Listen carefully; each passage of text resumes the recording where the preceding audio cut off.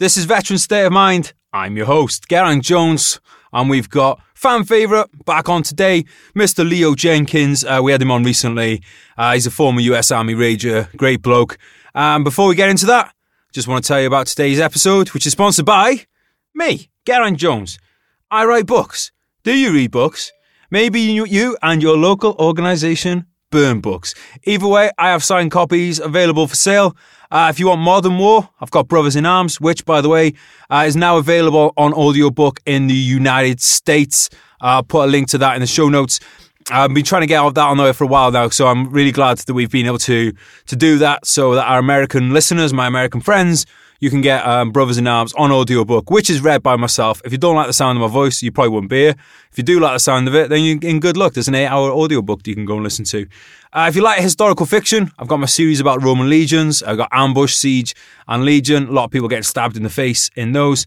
If you want a bit of murder, sex, drugs, rock and roll in Vegas, then we've got Lost in the Fire. If you or anyone in your family is into the kind of like Lee Child, Jack Reacher kind of books, then that's the one for you. So if you want to get a nice little signed copy for Chrissy, for Christmas, then just you can either give me a shout on social media or there's a link in the show notes that you can use. All right, let's get into the show. As they say in Mexico, por favor, to una bienvenida de guerra, Señor Leo Jenkins. I said that because he lives in Mexico. Give a very warm welcome to Mr. Leo Jenkins. Leo, welcome back to the podcast, mate. Oh, thank you so much. Thank you so much for having me again. I'm typically not allowed back into a place once I've been there once, so this is nice. You got beautiful bookshelves behind you, which that's the equivalent of me seeing a nice big pair of boobies.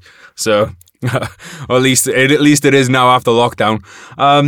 But mate, yeah, I prepared for today's podcast by watching the Spanish language college football on the weekend. I've got to say, right, I thought if I start watching college football in Spanish, I will just pick up Spanish. Hasn't happened. Because I thought if I lived in Mexico for 4 years and had a child here, I'd pick up Spanish, and it hasn't happened. So don't be too hard on yourself. You don't speak Spanish? I can order the fuck out of a taco. Yeah, just say taco. Taco. Taco mito. That's how I get it done here. Yeah, I get by. Is your missus Mexican? No, she's Canadian. Oh, well, there you go then. Yeah. There you go, man. What do you find that like living in a country where you don't understand, say, all the languages going on around you? Because I know for people who have been on deployment, sometimes it can kind of like it can feel a little intense when you don't know what people are like. You know, and you're in a busy place and you can't understand anything anyone's saying. Yeah, it does have its effects. I'm a person who traditionally has like, if I have a strength at all, it's been my ability to communicate with words. And that strength is definitely removed when you live in a country where, you can't understand 3/4 of the things that are being said. And that you have like this thought that you want to get across in conversation and you don't have the words to do it anymore. It's very humbling, I would say. I think as well as when we go to other places where we don't speak the same language, we're often trying to put our thoughts into another language. But what we never really kind of take into consideration is the way that we think is so different as well. So it's not like necessarily a literal translation. Like some places don't have words for concepts that we have in the West and vice versa. Right, absolutely. And every country that you go to, regardless of how similar they may seem, even with speaking the same language, there are nuances of culture that you pick up on. They said the missus is Canadian. I went to, early on, I think it was like the first year we were dating, I went to her family's Christmas. And it was huge. There was probably 25, 30 of her family members all there. And I sat down and at face value, I could be Canadian.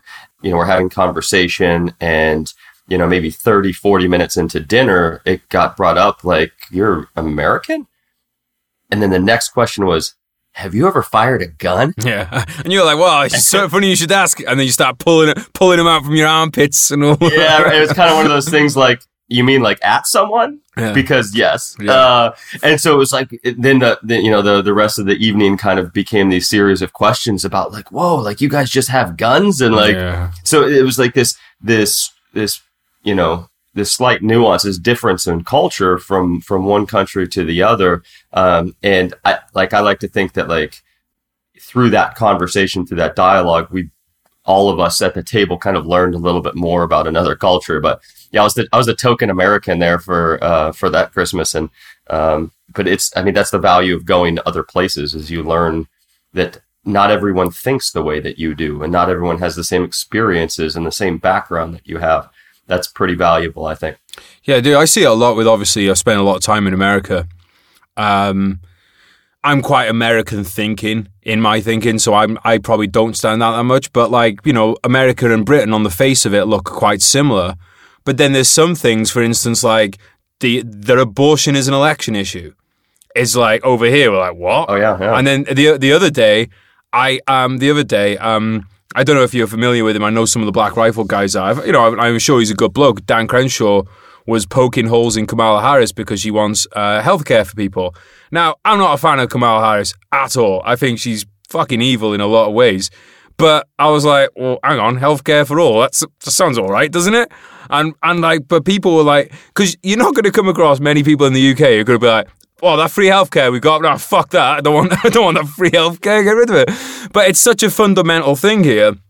And something that even someone like me, who is not very much, I am, you know, not very kind of like, so like I guess in Britain, I suppose my point is that I can be quite conservative in a lot of ways fiscally, but I'm all for giving up taxes to pay for healthcare for everyone. Whereas in America, you're going to have a hard time being on the right offense for one thing, but saying that you want to have healthcare. I mean, so those two positions are probably like untenable for anybody in politics. Which is why I think we need a third party, somebody in the middle there, that libertarian party that's come around that is fiscally conservative but socially progressive. And we just haven't given that party the opportunity to debate on the same stage with the other two knuckleheads. Well, we had Tulsi on the podcast, and Tulsi's awesome, and I want Tulsi to be world president. And it's mad because she had some ideas like that, and her own party torpedoed her. So it's like it's nuts, dude. I honestly don't see how a third party gets established, though. I just don't. At this point, it's like how could it happen? I really just don't see how it could happen. Yeah, I mean, you have to have some type of major political event, right? I don't want to use the word revolution, man. Yeah, Vive la revolution! People have been tossing that shit, or civil war. It's just calm down, man. Calm down. Be cool, be chill. All right. First of all, we already know who's going to win that fight between the right and the left. Second of all, like, it's not good. It's not good for America or their allies for us to be having that kind of a talk. So, you know, it only really benefits the, you know, people who stand to profit from our demise. But yeah, I think, you know, with the way that things are set up, you know, you have to have, it's like 11.5%, 12%, going into just to be able to have in like 3 or 4 different national polls in order to be able to get on the stage. But you're not going to get those percentages without being on the stage, on the debate stage. Yeah, the structure is set, man, right now. And you're right. Like without their, like, barring any kind of major event, like having a legitimate third party in there to mix things up is going to be kind of difficult. Dude, there's problems in America, but there is not a single problem in America that's worth having a civil war over. Like, there's just not. Like, I'm sorry, but there's just not anything right now that's just worth. Could it happen? I'm sure there could come a point where something could happen, but right now, there's nothing in there that's like, oh, the better alternative to this is civil war. No, I don't think so. Although I do enjoy thinking about it because I was like yourself. I'm a writer. I have an imagination. It's quite, you know, and also we're soldiers. And I'm sure there's definitely a part of me that's like, running around the whole, like, the idea of running around Hollywood doing a bit of pew pew pew is quite good, quite fun. Story, that's fine. Let's not do it in reality. Yeah, but yeah, that's one of the things, too, isn't it? Though, it's like getting to explore. Because you're like, oh yeah, this would be fun. I get to shoot some people that annoy me, and then you start thinking like, wait, what happens to my family when I'm away doing this? What, they get put in a mass grave? No, that doesn't sound so fucking good. And that's the reality, dude. I think one of the things about the great things to tie this back into traveling is, like, you go to somewhere like Croatia or, you know, Bosnia, somewhere like that, and you're like, oh, the people here are exactly the same as me. Well, 99.9%, you know, similar. Core beliefs wise and stuff, you know, they believe in family, they believe in, like, you know, they're not a different species of people. And then you're like, wait, 20 years ago, these people were putting their neighbors into mass graves. And then you go to Africa and you meet people in Africa and you're like, oh, yeah, these people get just like me too. And you're like, oh, these people have been putting each other into mass graves. And you realize that you're only ever like a few years away from a mass grave if you're not very careful about it. Yeah, we have some pretty serious tribal roots as a species, like, and that's still affecting us, and us, trying to look after our tribe, so to speak, and attacking another tribe, and the consequences of that when we're not thinking about the consequences can be the most dire. I have a question for you. Okay. So with that, right, like war is something, we've had for the entire history of our species in some way or another. It seems like it's not going anywhere anytime soon. We've established that civil war is not a very good idea. But what, in your opinion, is worth war? Well, as an example, the Second World War. But here's where it gets murky, because you can go, right, it was 100% worth stopping Hitler, and it was 100% worth stopping Japan. Here's the problem. Hitler rose to prominence because we decided to punish Germany for the First World War. And you have to ask the question, if we'd have been a bit more forgiving about the First World War, and Germany hadn't have been forced into an awful depression, and he wasn't able to basically whip people up and say, because the thing is about the First World War is Germany were in it right up to the end. So there was a lot of people that were like, if anyone's ever done a bit of fighting or anything like that, and you might have lost a fight or a game of rugby or whatever, you think, I was fucking in that to the end. I want round two. Would that have happened if we'd have gone, you know what, we all fucked up here. We're not going to put these reparations on you. It was us. Everyone was at fault here. Let's build ways to strengthen each other, like ties with each other, rather than go, you're the fucking one to blame here. Now you're going to be, we're all going to basically punish you. We're going to get richer off the back of you. That's just going to lead to problems. And I genuinely believe that Hitler never would have been able to come to power if we'd have dealt with the aftermath of the First World War better. So, was it worth going to war there? Yes. Was it possible to avoid war? Yes. And then let's look at the Japan side of the Second World War. Was it worth going to war after Japan attacked Pearl Harbor for America? Absolutely. But they were killing millions of people in China before that. And then I look at our own era. Was it worth going to Saddam Hussein? Bad motherfucker, doing lots of nasty stuff to nasty people. But if your only plan is to replace him with other stuff that do nasty stuff to nasty people, is it any better? I would argue that Iraq has got worse. But then again, maybe there's hope now where there might not have been before. But then I look at Rwanda. Was it 800,000 people massacred? We did nothing. So I don't believe that Western governments act for humanitarian reasons. I think that they act. I think whenever they act, there's a reason for it. What is worth it for me? Is basically, because I realize now, I think that the whole thing is, no matter, if you're on the other side, you have a perfectly justifiable reason for what you're doing. So I think the only thing you can ask of yourself as a soldier, in your heart at the time, does it feel like you're doing the right thing? And that's about that's about the only thing you can ask, because if you and I were born in Japan, we probably would have joined the Imperial Japanese Army and been fucking loving it and thought America was the world's devil. If we were born in Afghanistan, we probably would have been wanting to shoot Rangers and guys from the Royal Welsh. So I just don't think that it's possible to come up with a real... I think you just have to know, in your heart, do you think you're doing the right thing and you're trying to do the right thing? Because most of us think we're doing that, and then we're probably actually doing more harm than good. What's your thoughts, mate? As a joke, right? But also, if Hitler would have sold a couple of paintings, right, then maybe World War II might not have happened. So, right? Yeah, got his dick sucked more. Let's be honest. If more dicks got sucked, there'd be a lot less wars going on. Yes, I think this is very accurate. All right, and indulge in the arts, man. You never know. This is a terrible painting, and it's going to cost you a few pounds or a few dollars, but it might stop the next world war. Just keep this fucking Hitler out, from rising to power.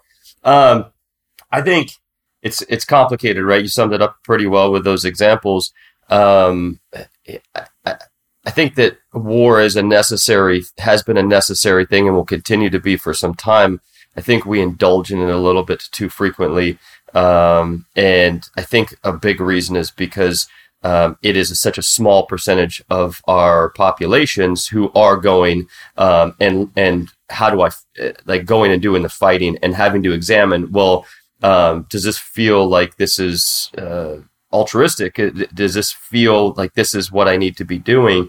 And I think that if more people shouldered the responsibility of those conflicts and were more exposed to the actual realities of those genocides, those mass graves, then we probably wouldn't put as much public support behind wars that were not for the best reasons or best causes. Kind of dancing around the answer here, but it seems to me that we've gotten to a place where, I think that in a lot of the countries who are waging wars, there's such a small sliver of people who are actually having to fucking shoulder it and to actually see with their own eyes, whereas a lot of other people are getting the information that is a true evil there. They hear it, it's that propaganda, and then they believe it, and then they back it, they support it. So I think the mechanism that kicks us off into war is something that, we really need to take a deeper look at. And it's one of the things that having a veteran's perspective on things, why it becomes, this is the more valuable aspect of their nature, right? I believe, this is my opinion, that somebody who fights in a war for a good cause or a great cause, be it, liberty, or to, protect the weak is a great thing. But an even greater thing is the ability to see the rights and wrongs in that and bring it back to society and go, look, this war wasn't necessarily worth it. You mentioned in Iraq where, it's arguable that it's in a better state now than it was, when we went in there. And to be able to have been there and to bring that information back, I think is incredibly valuable so that we as a society can determine with a better perspective and better education on what will be worth the next war. And if we are truly going in to eradicate a draconian a dictator who is maliciously mowing down hundreds of thousands of innocent people, and we decide that that's the reason why we're going, then that reason needs to be applied in every other place, regardless of natural resources, that those actions are occurring. If we are to claim that war is being used as a benevolent scalpel. Yeah, dude, I totally agree. And something else I think, and this is no disrespect to anyone who's lost a friend in the wars in Iraq and Afghanistan, but those wars were very low risk for America and Britain. You're not so back in the day, you get your army, you get your army drawn from your population, and you the warriors, the very small standing army you would have. Another country would do the same, and whoever won that battle might end up basically taking over then the lands that you just fought over. And that was it. That's why there was so much fluctuation in the size of countries and the size of empires, because a battle was usually decisive. So if you were, let's say, the King of England and you wanted to launch an expedition into France, you knew that if you lost that battle, you could end up losing a hell of a lot more because your army is gone then and they can just come and take it. And I think that gave real pause to people before thinking, like even in, the Napoleonic Wars, if we'd have lost the Battle of Waterloo, Europe would look very, very different. We don't have that now. When we went into Iraq, there was nothing that was going to happen in Iraq that was going to change the life in America for most people, unless you happen to have a family who either were from Iraq or you had family that went over to Iraq, which is, as you said, a tiny percentage of the population, even smaller from Britain. Nothing was going to happen to Britain off the back of Iraq. Nothing was really going to happen. Even, I hate to say it, if there was another 9/11, it still affects a very small percentage of the country. 9/11 didn't grind America to a stop. America could absorb losing chunks of the country and keep going. And I think that is part of the problem, is that it's almost for these politicians, they're playing with house money. They're not involved themselves. Their kids aren't involved. Their extended family aren't usually involved. And what is the upside is, if they win, then they look like this great statesman who's, rebuilt a country. If they lose, there's no ramifications. We don't Tony Blair is worth 60 million now because of his 250 grand every time he's on the speaking circuit. So there's just no downside for it, for them. When you don't even have to worry about loss because you're fighting against a malleable concept, right? So all you have to do is just move the goalpost a little bit. We're not fighting Afghanistan. We're friends with Afghanistan. We're fighting terrorism. And terrorism is something that can change. If you feel like you're starting to lose the war as a politician, you just move the goalpost a little bit on what terrorism means. You change the definition slightly. It's not like these are the borders of that. It's completely malleable. So there is no losing for the people who decide to engage in those wars. There's only winning. Yeah, and let's look at Afghanistan as an example, because we got some people listening probably weren't even born at the time. First mission was, right, we're going to go into Afghanistan and go after the training camps and the people who were behind 9/11. Right, makes total sense. Everybody on board, clear, defined mission. Everybody around the world is literally like, fucking go get them. And then the Taliban are like, well, we're not handing them over. We didn't at that point have to engage the Taliban. There wasn't any need for that. We could have still gone after the training camps. We could have still gone after those individuals. But I think out of spite, we said, because America, I think, was kind of had this bruise to the honor. It was like, well, you're going to hide them while we're coming after you. But that wasn't the mission to start with. And then all of a sudden the mission's moved, and you've gone from get the terrorists that were responsible to, because here's the thing, the Taliban in the way, imagine there was a group of people in, let's flip the table. Imagine there's some people who they want a more democratic Russia, let's say, and they live in America and they trained in America, and Russia would then hand over all these people. America aren't going to do that. But we asked it of the Taliban and they said no. And honestly, there's probably a way that it could have got done that didn't involve fighting, but I think they had their backs put up. They didn't, they can't back down from that.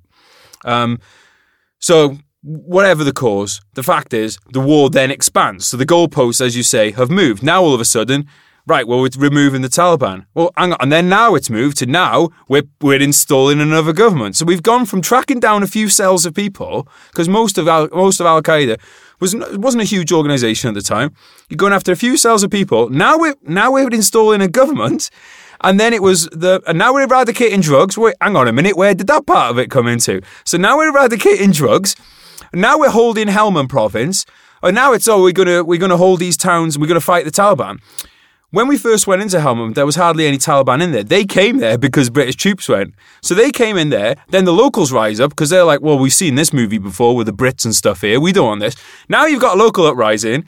Now the goalposts changed to, well, we're trying to secure Afghanistan. Well, hang on, it's only gone crazy because we've come into the place. So there's the goalpost moved again. And it went from that to, well, we're going to secure elections and we're going to secure the town centres. And it went from that, and then it was, well, now we're going to have a safe withdrawal and we're going to withdraw from the country and leave them with the tools to build it. In the space of a few years, the mission changed multiple times to look like nothing it had looked like before, and there was no coherent strategy. And to make it worse, on top of that, I don't know how it worked for you guys, but for us, with the British brigades coming in every 6 months, every new brigade commander comes in, as well as the politicians on top having their new plans. He's like, right, the last 6 months, the last brigadier, his plan was to attack all the time. Mine's going to be to go back to being a lower, like a lower kind of threat, and we're going to engage more with the locals. And then the next one comes in and does a different one, and a different one, and a different one. And there was never any coherent strategy in it. And then if you look at that, dude, like whether you're talking about your life or war, without a coherent strategy that you've planned out for years, how will you ever achieve anything? Yeah. Well, yeah. Yeah. Yeah. That, yeah. Yeah. It's Afghanistan has been a quagmire for more than one empire. And yeah, even going in there with a fairly cohesive strategy, it's not a ideal place to, try to meet the enemy on their terms. And, it's, yeah, you're, I, I think that there was some other things there, right, where it was monetarily beneficial for people for us to stay engaged in that conflict for longer than it need be, defense spending and whatnot. But yeah, the sad thing is that like, and again, it's a sliver of the population of the people who had a fight there, and then they scratch their heads afterwards and go, "Why the fuck? What was that about?" Because you might have been, your tenure there in the war as a soldier could have been partially for one of these generals' time periods. One of your deployments could be there when it's like, all right, it's all on, and then the next go at it, the next year that you're deployed again, it's like, no, we're a peacekeeping force, and you see the realities of it there. You see the girls who have had acid thrown in their face from the Taliban, just for trying to go to school. So, on the ground level, you go, well, these guys are bad guys. So even though it wasn't our mission initially to go in after them, this is a good thing that we're doing. And there's always a way, I think, to justify the position of, okay, I think what we're doing is good. I'm pretty sure that what I'm doing here is good. I know that when I signed up, it was to do something good. And as the goalpost changes from the larger scale, the political scale, it then also changes for the person on the ground, just to be able to avoid the cognitive dissonance of like, man, I'm here, but I don't think I should be, but I still have to take these orders and do these things. And I do think that a lot of the individuals who were there, the soldiers, sailors, Marines, airmen, they were really, truly doing something in their heart of hearts that they believe to be good and altruistic and making a difference and a change and in a positive way. But when you look at it, when you zoom out on that particular conflict, it's like, we could say numerically we've accomplished this or that, but they came out with it, the reports that pretty much have admitted that after 18 years in Afghanistan that they never really had a definitive strategy. And it's such a failure from the top because you have people who are so willing and they're so steeped in their patriotic belief and their moral belief of removal of oppression and the promotion of liberty, that they're willing to die for it. They're willing to lose limbs for it. And you have this core of people within your society. And I think that it is our responsibility to honor those people and to give them a mission worth fighting for, to give them that. I totally agree, mate. And I think we went into Afghanistan for the right reasons. And I think once we were there and the mission got expanded and things, I still could have turned out for the best. But it was leaving that fucked it up. That undid everything that was worth doing. If you go to a fucking gym for an hour and then you neck a couple of pizzas on the back end of it, I'm trivializing it because it hurts to think about. All those locals that came on board, what happened to them? They're fucking dead. And they died in horrible ways because we left them behind. And these are lessons. These are lessons to carry forward, right?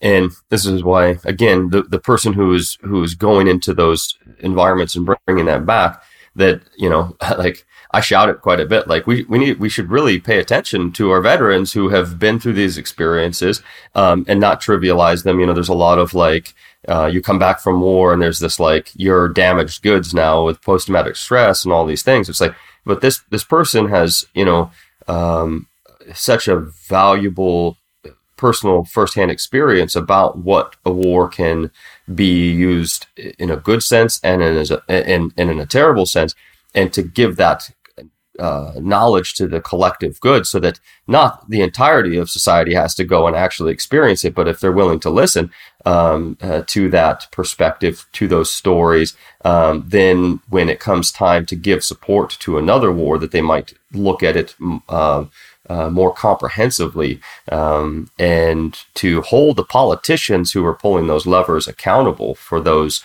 shifting of goalposts, so to speak. The problem is, well, there's a few problems. One is that young people are the ones who go to war, and young people do not listen.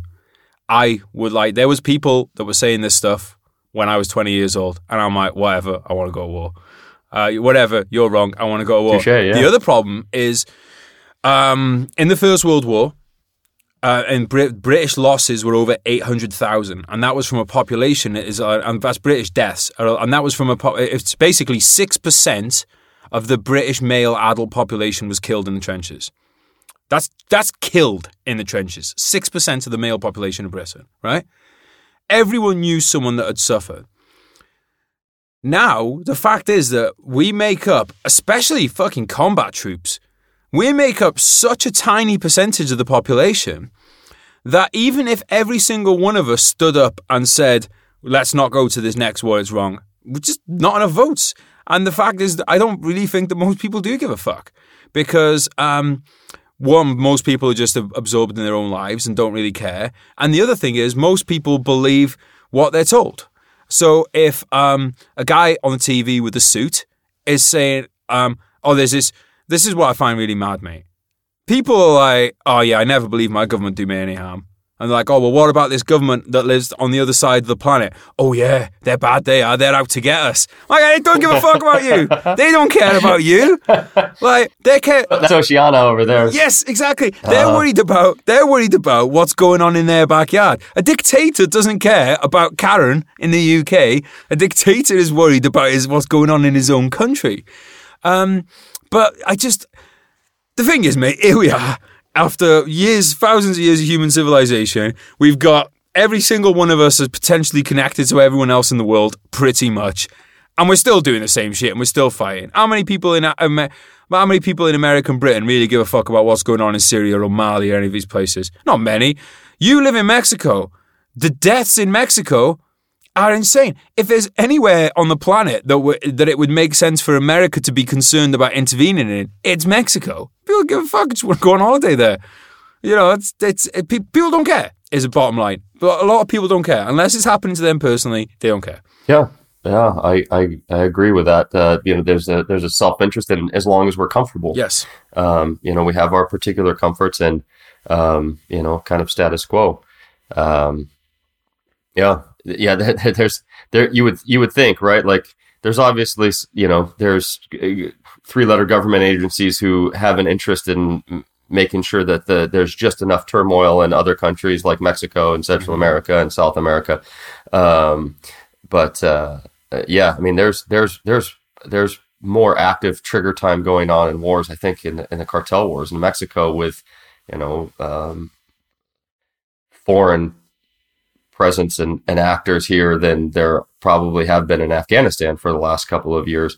And it is, man, it's real. But again, here's another malleable ideology, this like a war on drugs, right? That's another thing that you can move the goalposts to suit your political needs and to go after what you want to go after in that when you want to go after it in the way that you want to go after it to benefit, your political standing and sitting. So it's, the bottom line is trust but verify, right? Like, we should really check up on our politicians whenever they say anything. And the fact-checking websites, as you said before, man, who owns those? So it's I think it's necessary in all types of things like this. And through this knockdown political environment that we're in, to not just blindly listen to somebody because they wear our color. Because, this is the political affiliation that I have prescribed to previously, or that my father prescribed to, therefore I will. It's very important more than ever to do our research, and the research is available, right? To read books, and not just go and look for the answer that you want on the internet, that has like the title that will support what it is that you believe, so that you can share. That's bullshit. That's not doing research. That's just trying to confirm your own bias. But to actually truly question first your own belief in why you have it in these things, and why go to war, and and what any other of the maybe less consequential political decisions that are being made for us, sadly, while we as a people kind of sit by and eat our chicken nuggets and watch Netflix. Mate, with that research as well, I'm a big believer that you don't even need to research what's being said or done right now. Research history, and then you will fit in what you will see now will just fit a pattern that you've seen before. Because what you're seeing now is so heavily doctored, and you can't really find out exactly what's going on now anyway. But if you recognize patterns and you recognize traits and you recognize this is like, I've seen this kind of person in this kind of position of power before. This is what happened. Right. America is 245 years old now. Okay, well, what happens when a country's usually that old? Those things are usually there, and I'm a big believer in history. Mate, I want to, you mentioned the war on drugs. I want to get your thoughts on that as someone that's living in Mexico and obviously as an American with guns. without guns. I have no guns here. There are no illegal guns here in my place. Just hands. Yeah, man. I think I like the quote. It's not a war on drugs; it's a war on personal freedom. Keep that in mind at all times. I think if we can't decide what to do with our own consciousness, then then what is this conversation that we're having about, women's rights with her body, with abortion, right? Like the idea that you're saying like, oh, I can't believe that abortion is even a subject matter for in a political debate in the United States, right? It's a woman's right to choose. But what about a human's right to choose what they do with their consciousness? What we choose to do with our state of mind? I think that there would, statistically speaking, the nations that have completely legalized all drugs haven't had any kind of negative recoil on that. You look at like Portugal, they did it in 2015, 16, something like that. And I mean, across the board, up to a certain amount in each drug, it's you're not going to get thrown in prison for having it or using it. Selling large quantities, though, I think is kind of a no, because Uncle Sugar can't get his tax money out of it. But I think that we could end a lot of deaths, a lot of suffering, a lot of conflict if we just said, okay, let's take drugs and legalize them and tax them. Statistically speaking, in the U.S., here's another thing that we talk about a lot is like free healthcare, or free education, or paying back of student loans specifically. That's another thing. But if you look at how much money it costs to send every student who is currently engaged in college, in junior college, at least in the United States, it's the same amount as if we were to legalize and tax just marijuana across the board in all 50 states. And that's based on, so like Colorado, when they legalized and taxed, I think it was like $151 million they generated in tax revenue the first year, the second, third, like on average around $150 million. They're about an average size state with an average size population. If you multiply that times 50, you would have enough money in the coffer just from pot to be able to pay for the couple of years of college for every single person who's currently attending. So this is just one of the things that you could do with that money.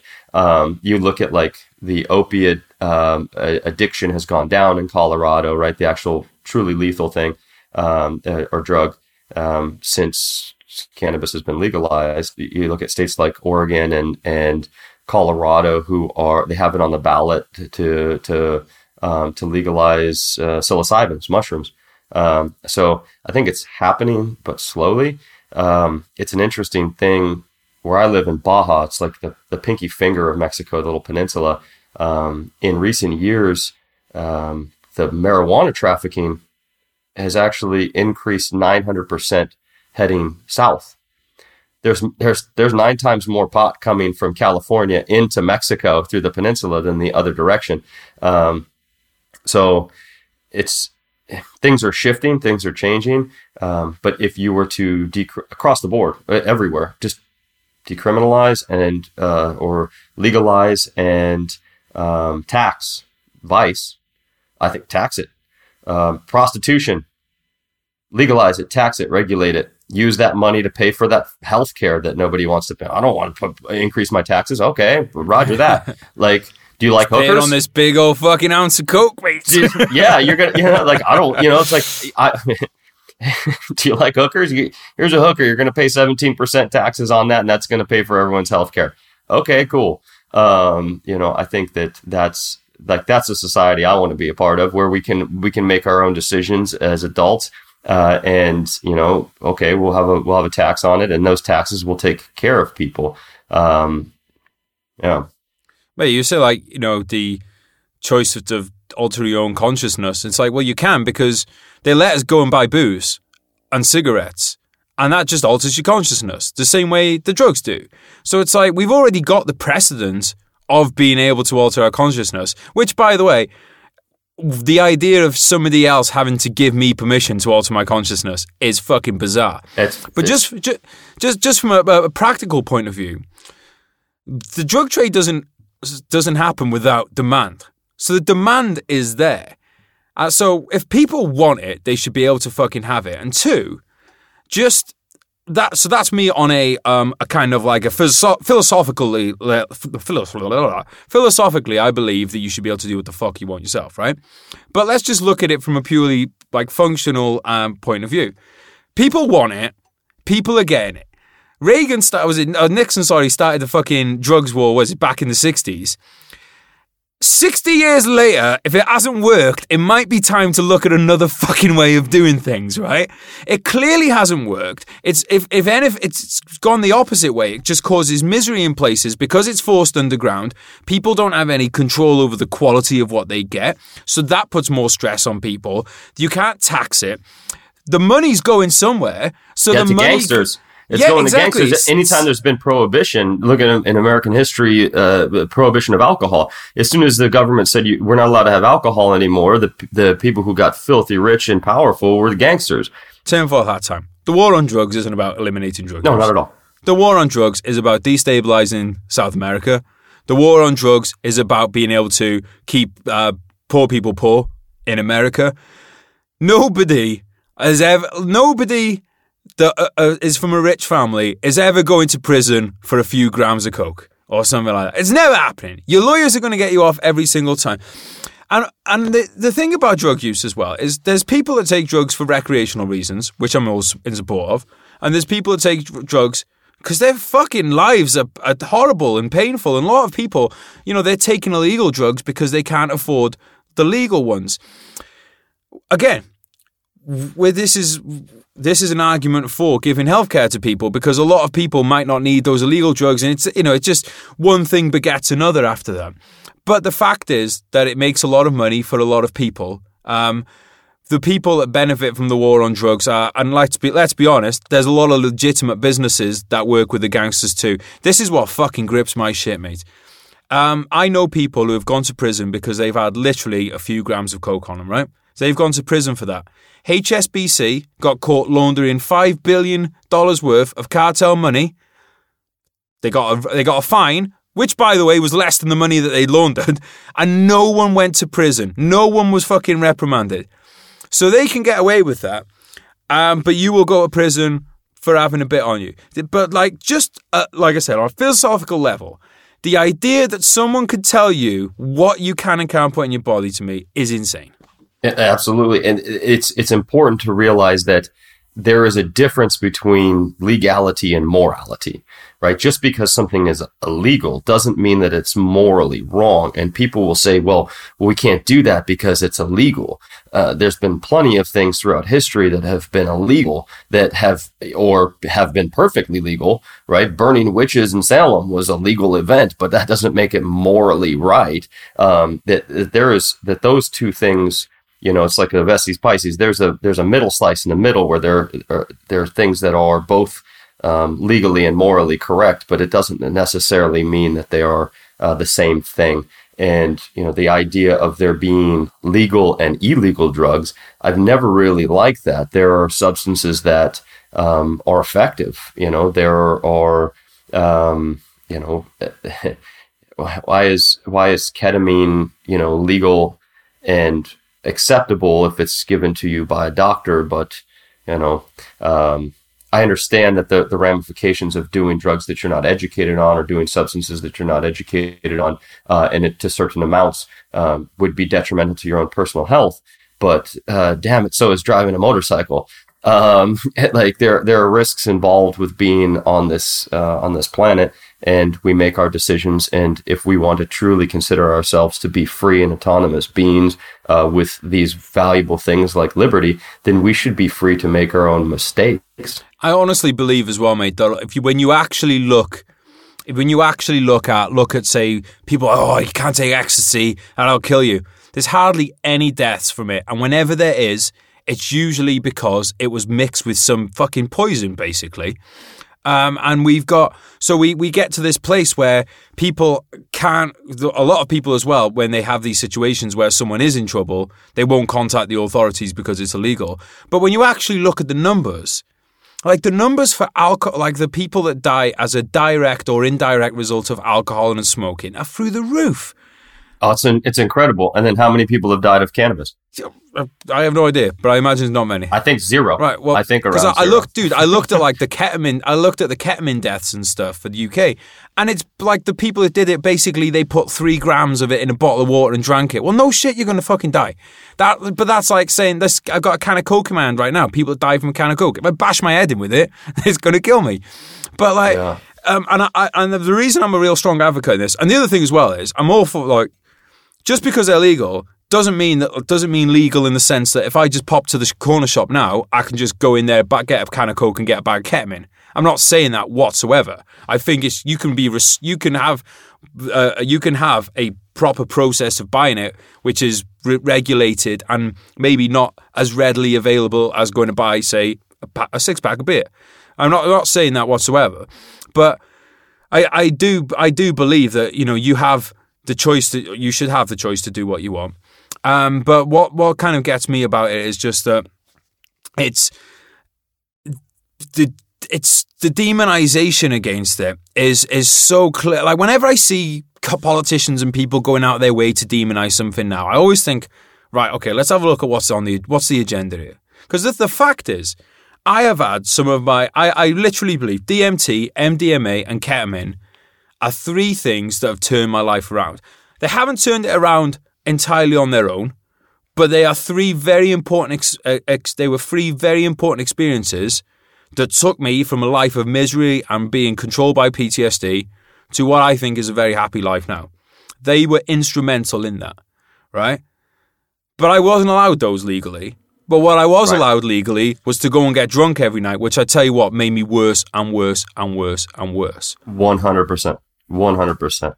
I've had this a similar experience with ayahuasca and with psilocybins, with mushrooms, and to where I'm like, those experiences have the ability to alter your consciousness just enough, to shift you just enough to be able to see yourself as both the participant and the observer of what's going on in your life. And like when you have that perspective, it does amazing things, right? Like the depression and anxiety that I've experienced after coming back from my time in service after Iraq and Afghanistan was crippling for a long time, and over a decade, 12, 14 years.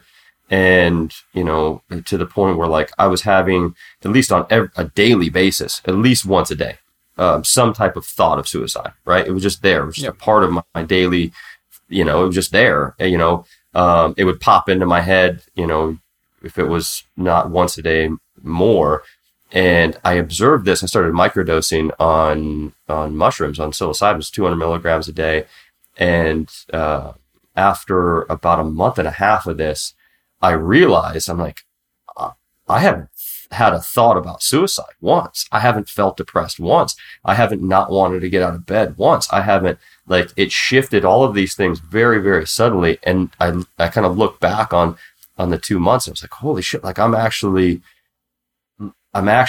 feel great. And I haven't really even noticed this big shifting of a gear. It was just those things had just very gradually slipped away. Now, there was a lot of work up to that point, but it was for that very small thing that you can operate on your day-to-day basis, and remove those weights, those chains, without really any kind of prolonged detrimental health effect.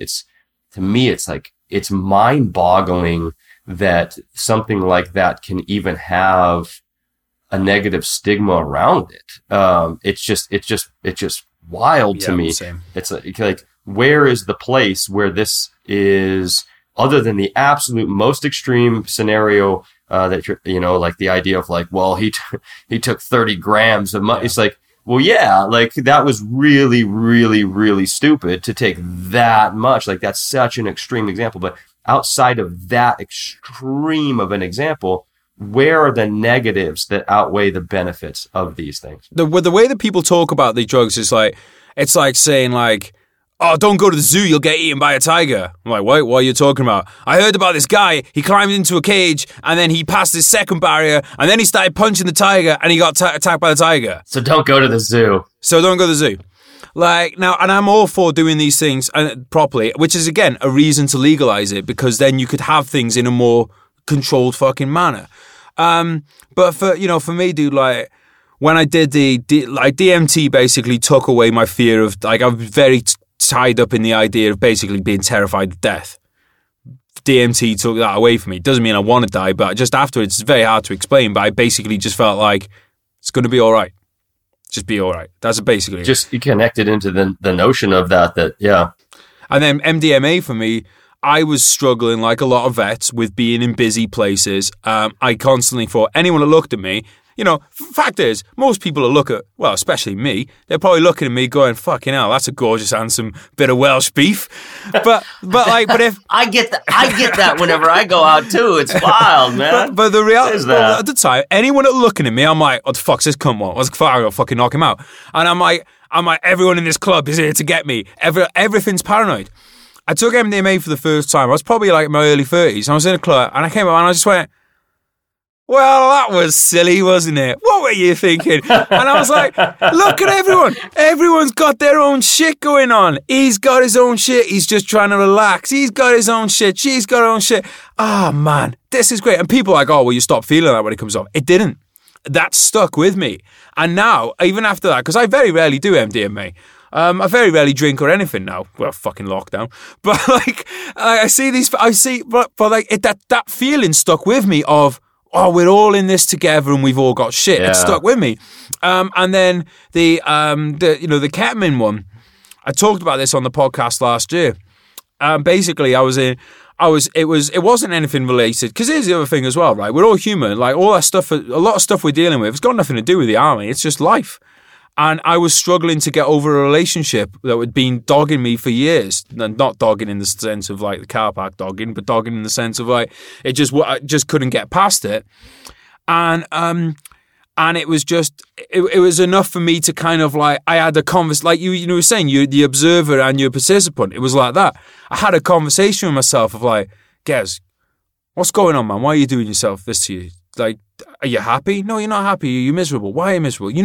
You're better than this, dude. You don't deserve this. Do you want to be happy? Yes. Do you deserve to be happy? Yes. Well, come on then.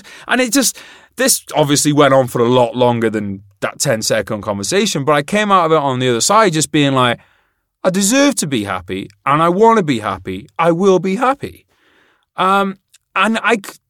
Some people might be able to get there without any other things. It took that experience for me to get past it.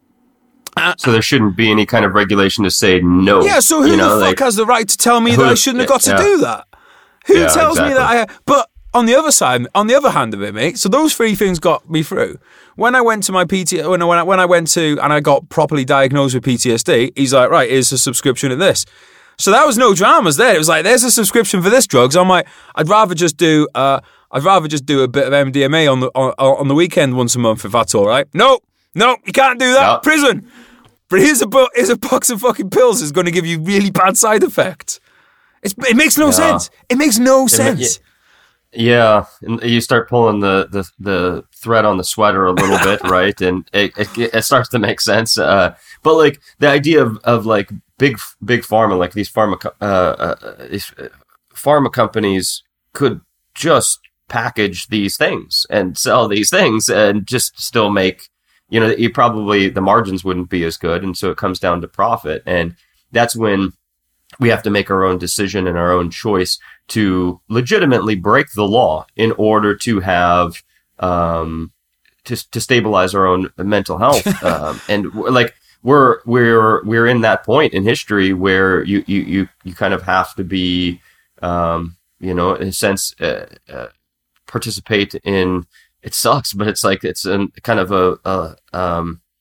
an outlaw for doing what you know is best for you to make yourself more calm in public. Like, and we're not even talking about. We're not talking about going out and, you're not like, hey, I'm going to start selling this stuff because I want a nicer car. You're literally like, I know myself. I know what made me feel really bad. I know what keeps me as a happy person and makes me not only better at myself, but I'm better with my family. 100%. Society. I tell you right now, podcast listeners, you lot wouldn't have this fucking podcast if I hadn't have done drugs. It's as simple as that. I would either be dead or I would be in the same place I was, miserable, drinking, just wanting to be on my own. Like, that's where it was. So I'm sorry, I had to break the law to fucking get to this point, which is madness. It is madness. But I think the nice thing about it is I think more and more people every single day are recognizing that it's madness.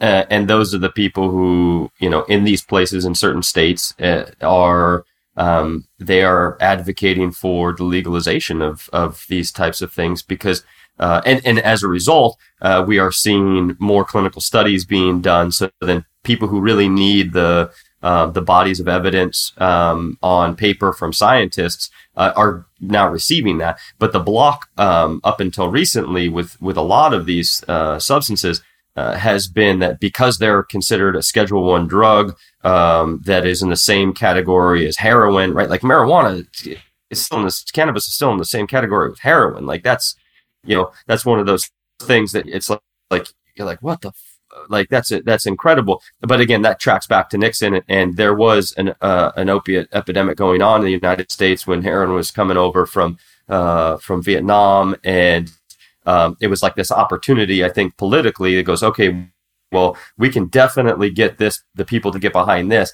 And well, so the hippies, they're kind of my enemy personally. They're smoking a lot of pot, so we're going to throw pot in that mix as well. We're going to lump all of these things together as though they're the same, and then we're going to create this ad campaign against all of these things as though they're the same thing. Let me tell you, there's a big damn difference between heroin and cannabis. Like there's a very, and I like you say that out loud, right? And it's like, well, no shit, guy. Like nobody needs to say that out loud. And yet they're still classified together. And they have been, these ad campaigns on television, these propaganda campaigns throughout our entire youth, man. Like, I don't know if you had like that. This is your brain on drugs with like the egg sizzling in the pan, like any questions. It's like this notion that that these things that are so incredibly far apart in the way that they work are lumped in together. Has been a form of social conditioning for us to believe that. And, now that people are realizing how ridiculous this is, or more people are realizing how ridiculous this is, we're getting these things passed and eventually kind of hopefully gradually working toward this place where we can, take better control of our own mental health and, remove that stigma. I know a lot of people who won't say it publicly, but who utilize these forms of medication on a regular to somewhat regular basis, and people who you would consider to be extremely conservative, who don't want to lose their platform based on that, but on people understanding that about them or knowing that about them. And it is this stigma that I think really needs to finally perish. I think we're getting there slowly but surely. And that's why I talk about it on here, mate. I do. That's why I talk about it on here, because I do think it needs to be taught more, because I have talked to so many vets, and what has got them through it has been something like MDMA or KEP or something maybe.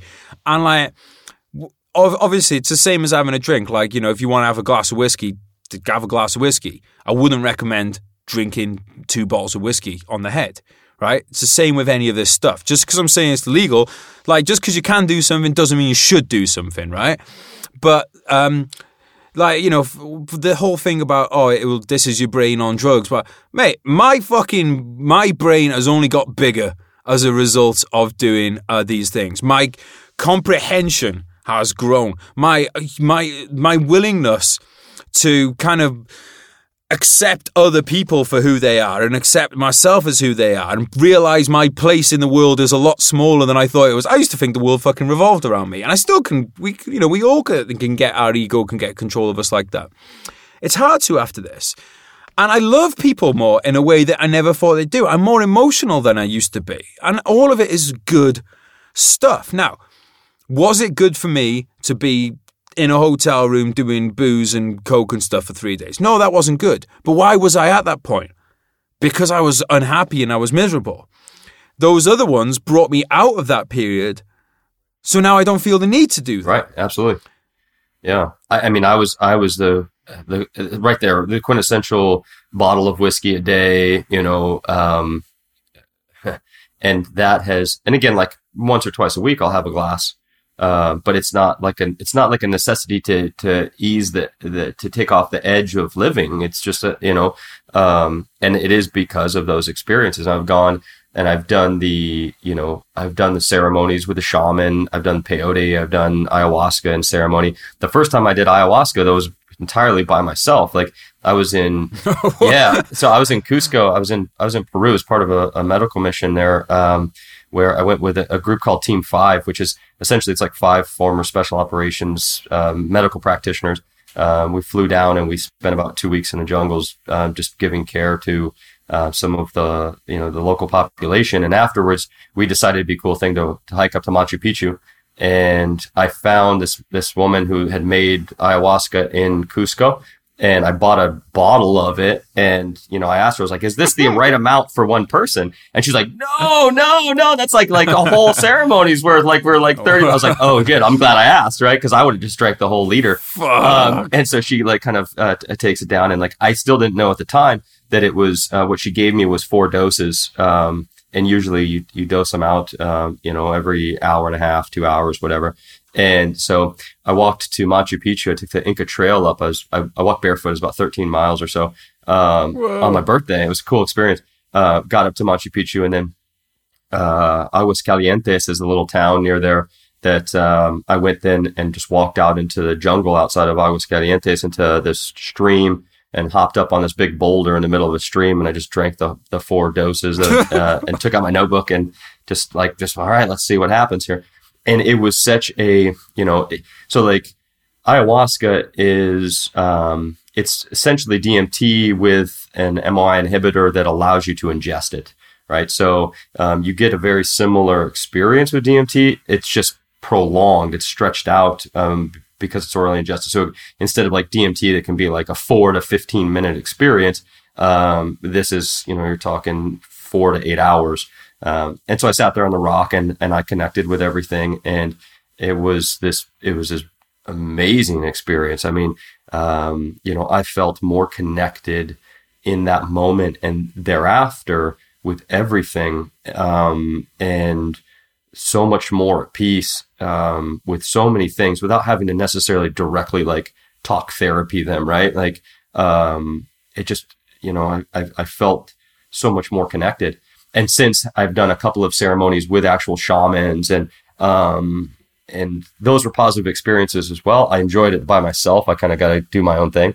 But through those, through collective experiences with what would be considered a heroic dose of mushrooms, according to Terence McKenna, and then painting, for hours and hours, and trying to get through those things. But the concept of this ego, this self, right? We get into Jung a bit, then there's the shadow, and then the persona, right? The persona who we're putting out there, and this ego who we are. This is kind of simultaneously in the conscious and the subconscious, and all the shadow.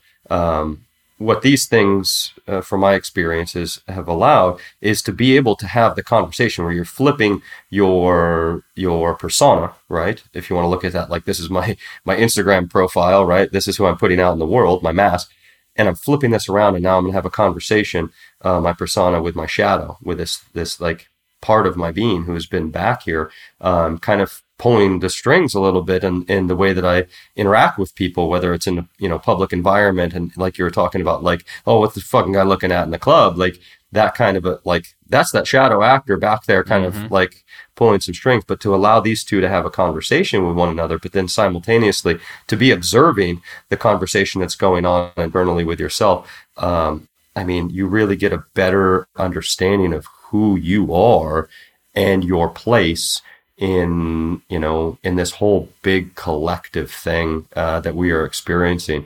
And to me, that has been one of the most, I'm trying to think if it's like the single most valuable experiences in my life, but I think it might be mine. It's definitely top three. That what it has done is it has allowed my perspective of all things to be simultaneously all of those things. And I can recognize now readily, even, without these substances, like, oh, that's my shadow actor, right? That's that part of me back here that is really, I can see that shadow poking at me, that like, oh, that guy wants to fight you, like, it's like, all right, I know you're just doing your thing now. Like, but like to be able to observe this from all angles and to really widen that perspective. And the truly valuable thing is then rerouting these neurological pathways within our own mind, that where before it was like the fast track, the quick road was from this guy looking at me to this thought, this fight thought, this like immediate thing that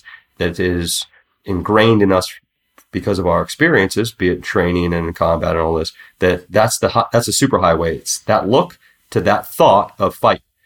And that now there's this other roadway that is developed. It's like that look, oh, we're all people here, and so you can actually develop a whole new understanding of the way that you're interpreting all of your surroundings. And holy shit, yeah, it's definitely in my top three. I think the experience of becoming a father is probably, it's literally up there with that. But to be able to tell somebody like, you're not allowed to have that experience because who gives a shit? Like it's my choice. And it's like saying like, hey, that house you're living in? Yeah. Right. You're not allowed to go upstairs. What? Yeah. No, you're not allowed to go upstairs. It's like, well, this is my house. Yeah, but you can't go upstairs. All right, well, can I go to the basement? No, I can't go in there either. It's like, well, I got keys to all these rooms. No, not allowed in them. Why not? You're like, well, we just decided. Well, who are you? Well, I'm just a person too. Right, well, why are you... So you're a person, I'm a person, but you get to tell me what I do in my head. That doesn't seem to make sense. Have you ever gone upstairs in your own house? No, I wouldn't do that. Have they? No, I wouldn't. It's like, well, hey, here's the thing.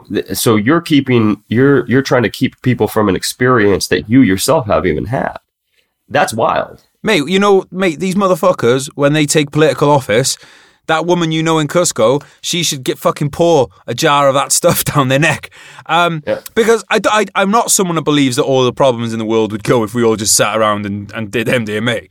But I'll tell you this. I think if we all did it at one time, I think if like at least 3/4 of the world did MDMA or mushrooms or ayahuasca all at once, then it would give us all the opportunity to look at each other and go, oh, wait, you don't hate me and I don't hate you, you know? All right, cool. Let's see how long that would last. But I think it would take a little over 50% of the global population to get to that point. But I would, that's another thing, man, like to be able to write that short story, that novella, what happens if like half of the world or 3/4 of the world took any of these substances all at the same time? What happens next? I'm working on it. I'm gonna get them in the water system. But mate, like, because I think as well, I'm a big club fan. And I've always sort of tell people there's a difference between clubs where people are popping bottles and trying to show off, and an underground sweaty club where people are just going to hear that boom, boom, boom, primal rhythm and be up against a stranger and sweating, and the stranger's in front of you. And like, it's the lights are dark and it's like being in a cave. There's a reason people flock to that all over the world. And like those clubs, you don't see fights. I've been going to dance music clubs since I was 17 years old. And what am I now? 37. I've been going for 20 years. And you don't see fights in those places. And like people again, they're like, well, it's just the drugs. No, it's not just drugs.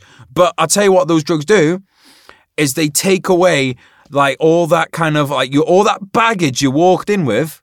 It's taken away from you, because otherwise you're standing you got someone sweating, you're like, oh, this fucking sweating on me. And you got someone bumping in you, you're like, what are you doing, you cunt?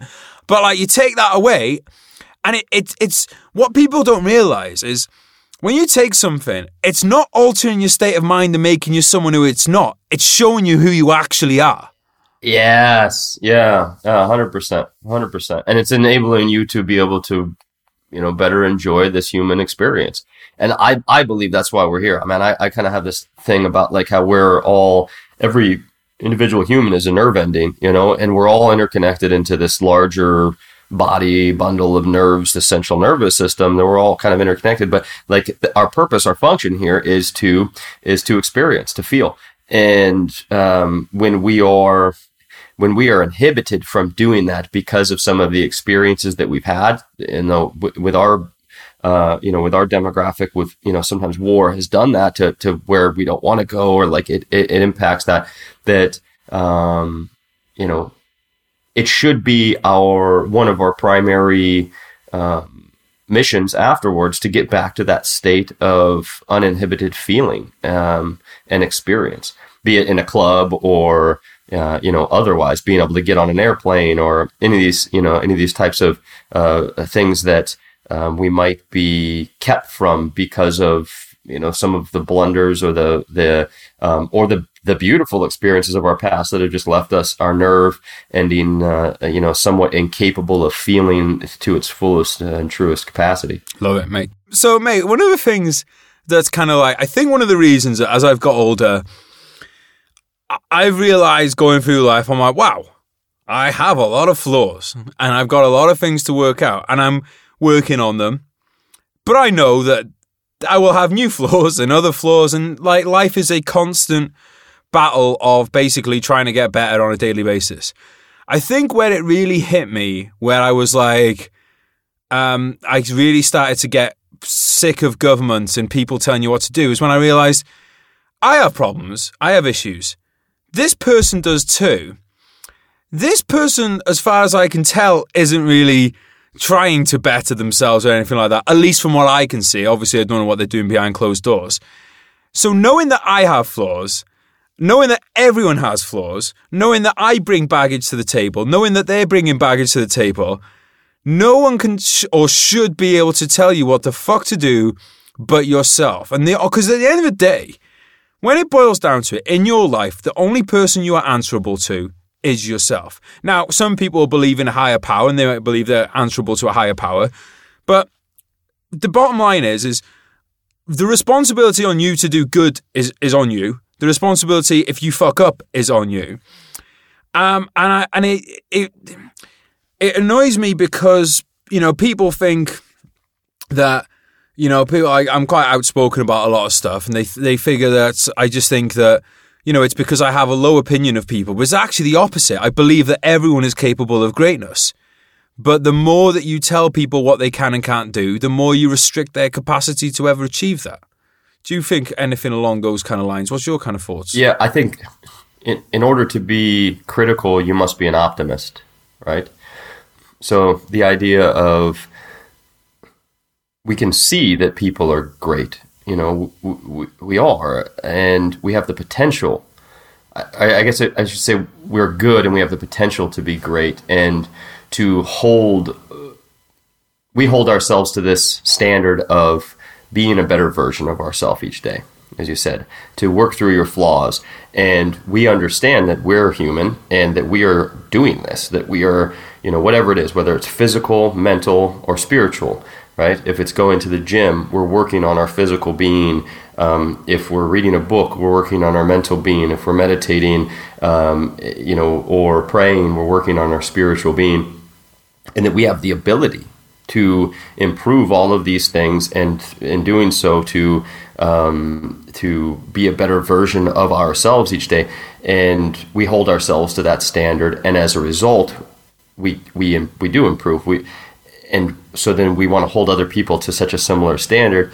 And this is a friction point that I've noticed throughout my experiences, is that the standards that we adhere to, that we are held to in the military, teach us how to not just endure a rigorous standard, but to excel beyond it. And so it becomes a kind of our attitude toward things, our expectation that other people would also continue to improve themselves in that way. And I think a lot of people haven't seen that yet.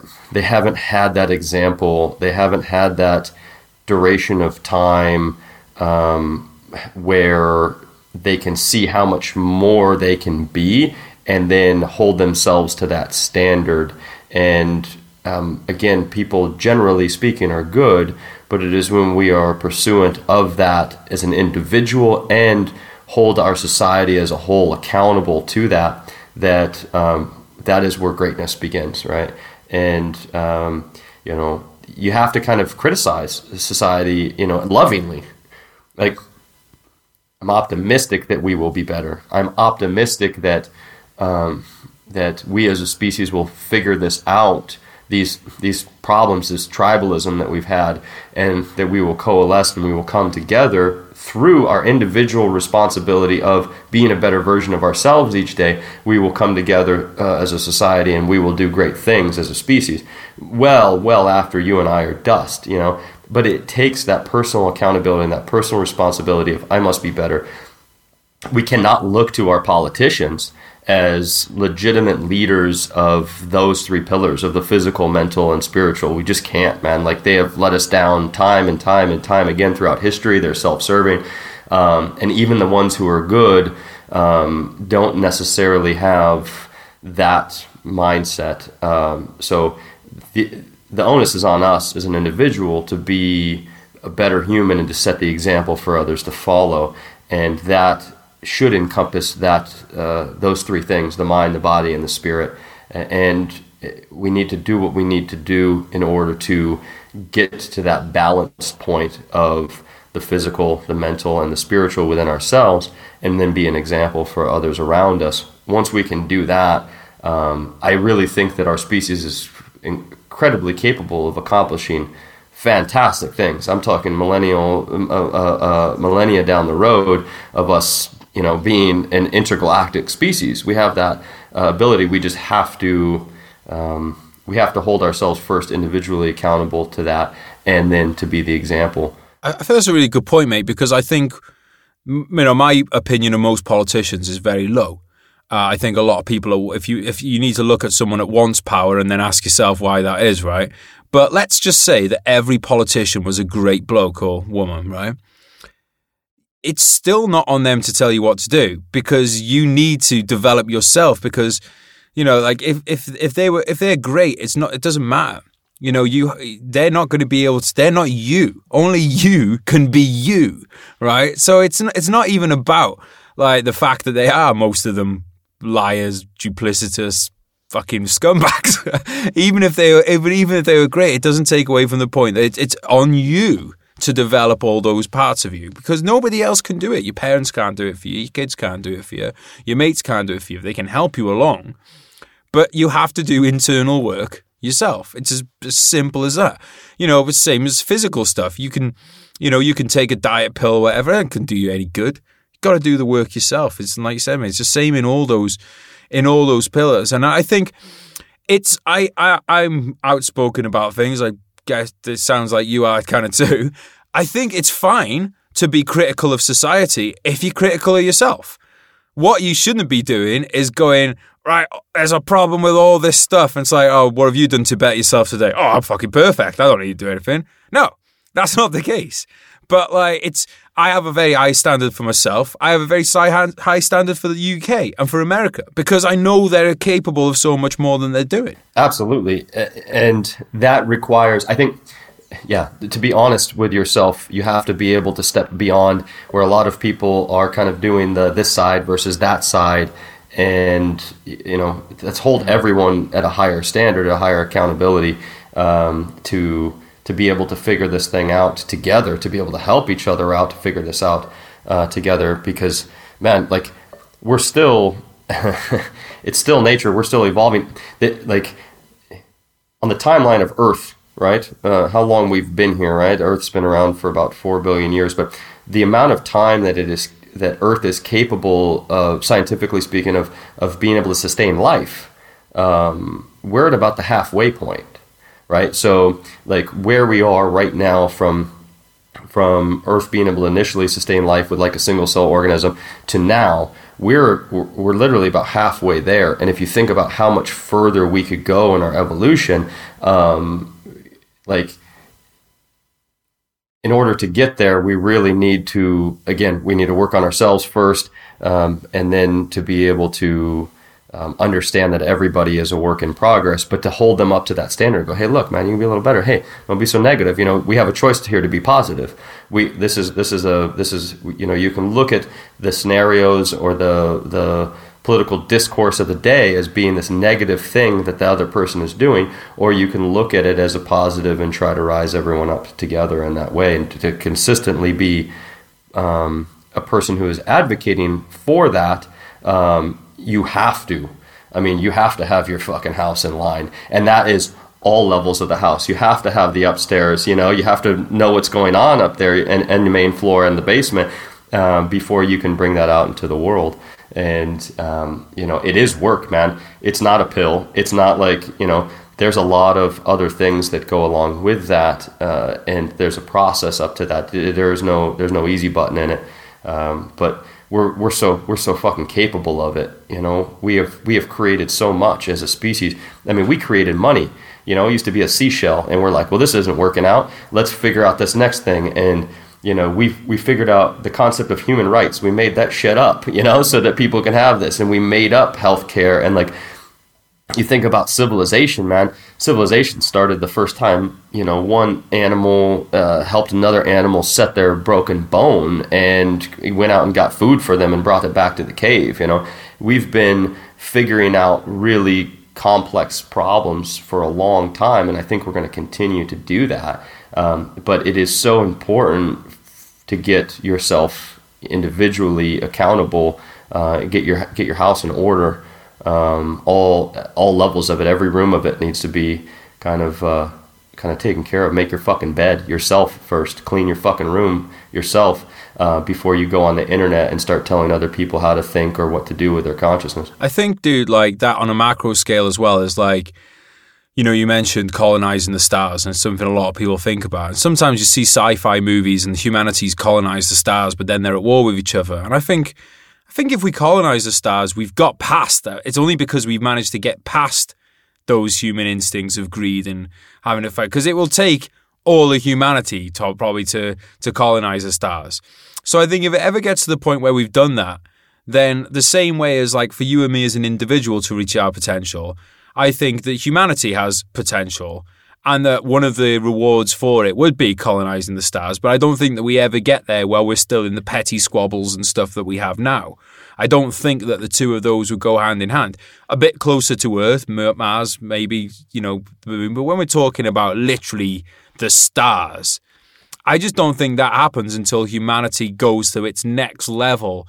And that doesn't mean like physically, but it goes to its next level of basically going past petty bullshit. Because let's not forget, there was a time not that long ago where, that guy that bumped into you in a club, you would have just shot each other or had a duel in the morning. That still happens in some parts of the world. But by and by, we've moved past it in a relatively short period of time. And hopefully it will come to the point where people will realize that working with other people is in their best interests and working on themselves is in their best interests. It all goes back, though, to this thing of comfortable, isn't it? It's like, necessity kind of breeds innovation. And right now, a lot of the world, you could live in a shit part of the world now and still be pretty comfortable. You could have TV in a third world country and fucking food in your belly. And I think that we're at a point where a lot of people are comfortable. And I'm just going to put this out there. I don't think all people are equal. And it's got nothing to do with your race or your religion or anything like that. It's that some people want to be better and some people just don't. And that's how I differentiate people. And I think that there will be a divergence in people, and that those who, because essentially right now, some people choose to plug into the TV essentially and live their life through it, TV or phone or whatever you want to call it. And it's not so far away that you will literally be able to sit in virtual reality and do whatever you want to do. If you want to be with the Kardashians, you'll be able to stick your fucking headset on and be with the Kardashians. And there's going to be a divergence, I think, between the people who are willing to just have life happen to them, as kind of happens already now, but they can do that and then be even more comfortable.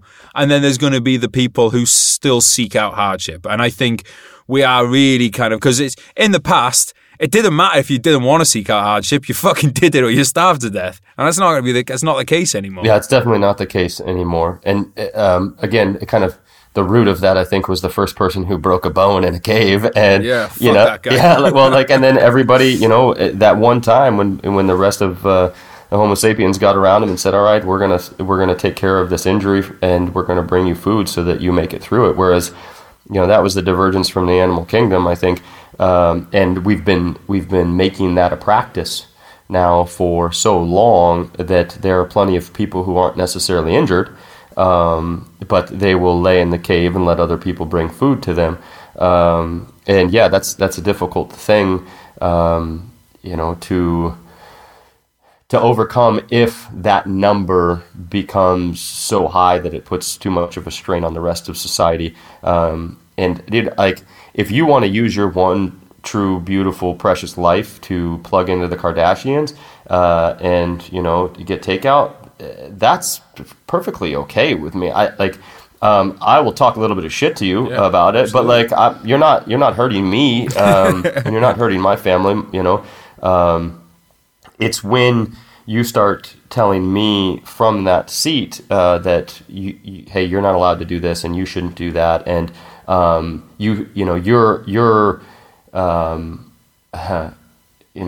you're this name or that name, right? You're a misogynist because you're a man. You're a racist because you're white. When you're getting drug into that in little ways, it's like that's where it's like, all right, let's shut that down. But it's all it should be all of our choices where we want to plug into. And I'm not one to say like I agree. It's just.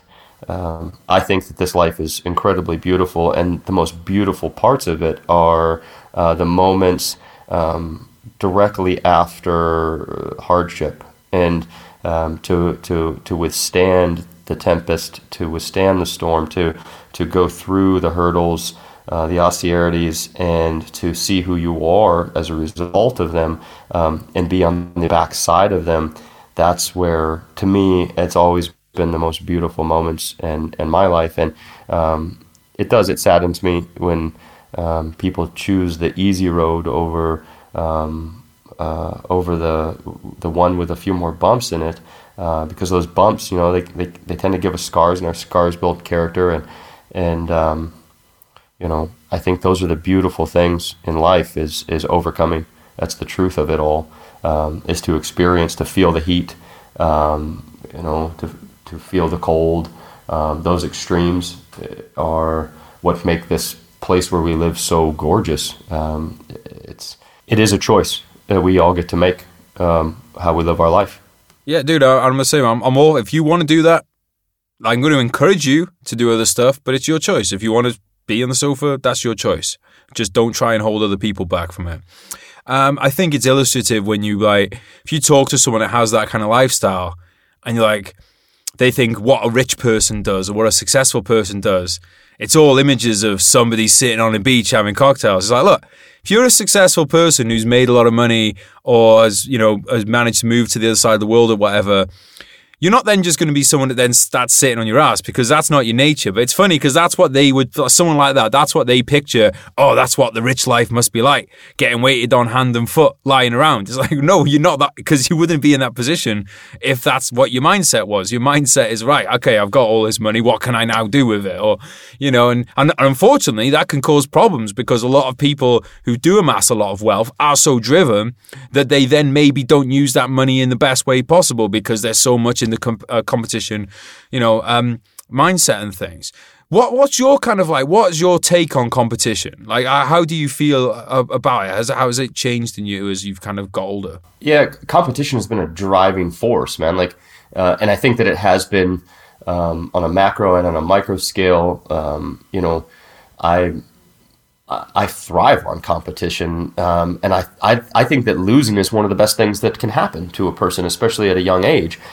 Teaches us humility, and the failures, the follies. That's really truly where it's at. It's great when you finally succeed at something, when you have that piece of writing or that athletic performance that pays off after all of those hardships, but you don't get to that place without a lot of failures. And failure, I've said this time and time again, failure is your friend. And we find failure in competition when we compete with others, whether it's, wrestling or running or, when we're putting a piece of writing up against other people for, to be included in something, or submitting it to a publication. When you fail, that's where you get a benchmark, and that is something that is invaluable. To fail, to go and know, okay, now I've got a new benchmark I can set for myself. The important thing is to know that in all of those competitions, you're not competing against anyone else. You're not competing against a rich person on the beach. You're not competing against the other writers who are submitting their work. You're not competing against the runner who is at the starting line next to you. You're competing against yourself. And that competition against yourself at all times is a fine thing to balance. I know I'm my hardest critic. I know when I write something, every book I've ever written, I wanted to throw it in the trash, and somebody had to keep me from physically throw it in the trash, pulling it out of the garbage can. Because I'm this is just garbage, no, hold on. Because I'm competing internally with myself. I'm setting a bar that is almost unachievable at all times, and then I'm attempting to reach that bar. And then as soon as I do, I'm going to click the bar up another step or two, and I'm going to try to achieve that. And as soon as I do, it won't be enough. And as a result, I've climbed moderately high in the things that I've done, be it athletics or in writing. And that's because I've never been competing against the people next to me. I'm competing with myself.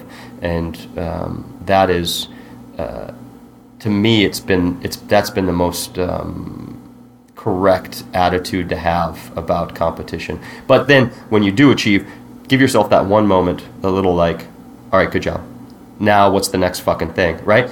Give yourself the pat on the back. Be all right, cool. That was a bestseller. You did good. Or, you get the message from somebody hey, I read that book and I was going to kill myself and I didn't because I read that book. It saved me, man.